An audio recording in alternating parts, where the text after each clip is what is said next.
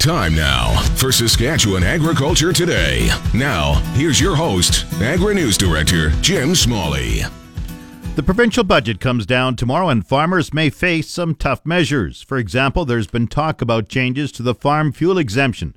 The Agricultural Producers Association of Saskatchewan has written a public letter pointing out the importance of agriculture to the economy and the use of fuel for farm production.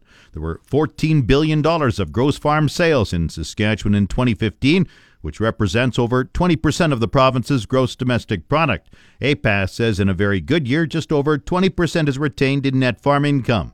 The rest is spent back in the economy on a wide variety of things.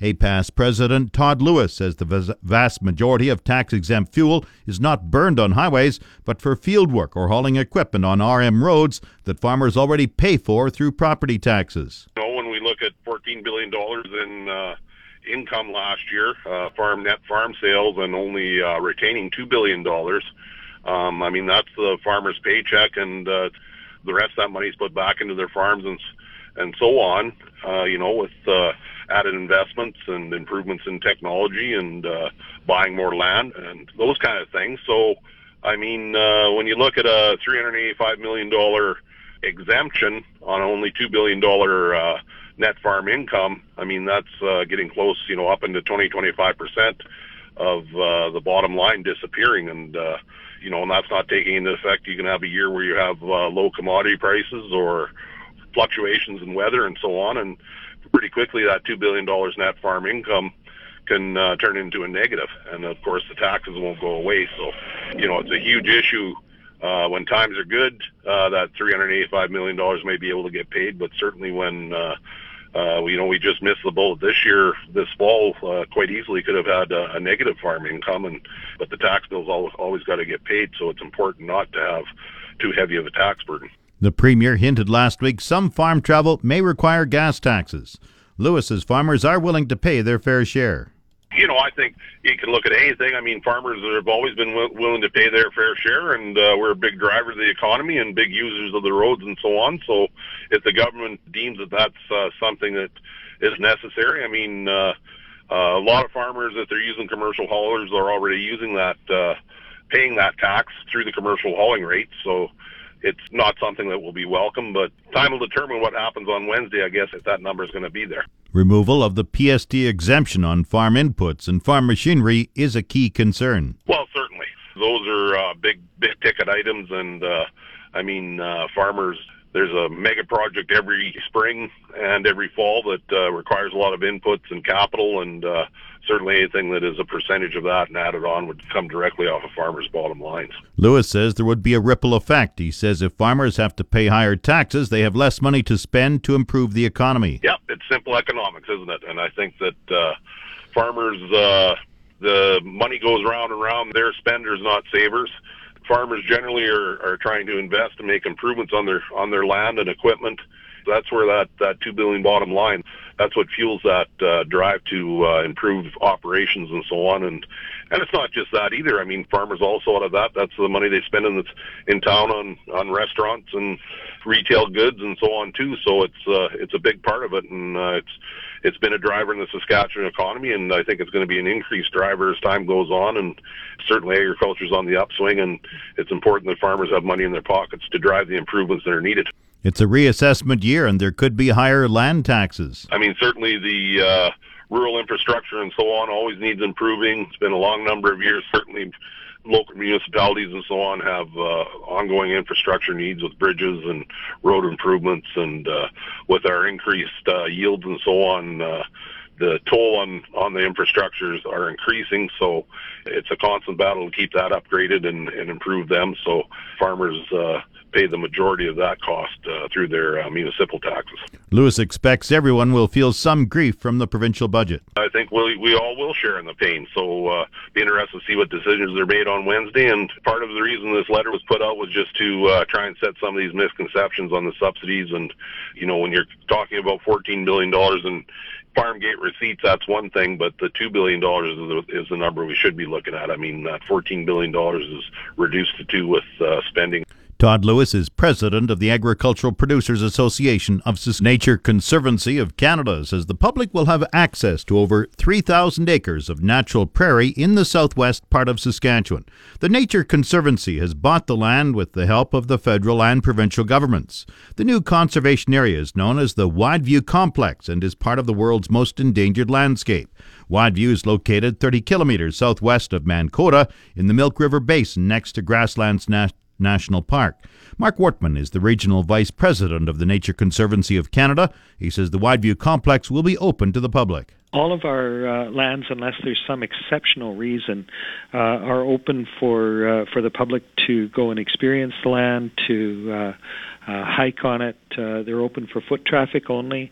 There's researchers come on and work on the land. We also, our land will be generally posted, and so if somebody wants to hunt on that land, they need permission to do so, and generally we'll give permission unless there's good reasons not to. If there's cattle out there, well, they're not going to be allowed to go out hunting. But we also, with all of our lands, believe in working landscapes. So if it's good grassland, we want to keep it healthy. It must be grazed. And so we work cooperatively with the ranchers and farmers in the area of the land and lease it out for grazing. And so far we've had pretty good relations with our neighbors by providing this land for their grazing. Why restrict it to walking traffic only? Because our goal in securing these lands and stewarding them forever is to keep them as healthy as they can possibly be.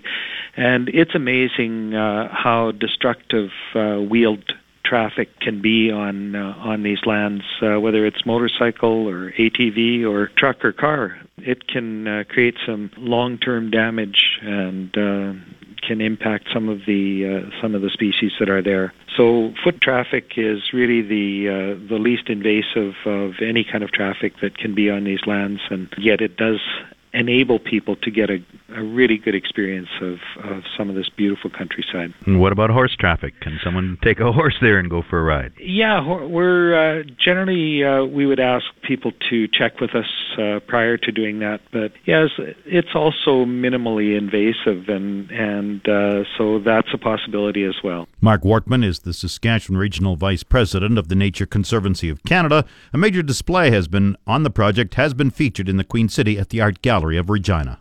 The Market Update on The Source, 620 CKRM. Grain prices were showing some downward movement in early trading today. Viterra prices for canola fell 90 cents at $472.32.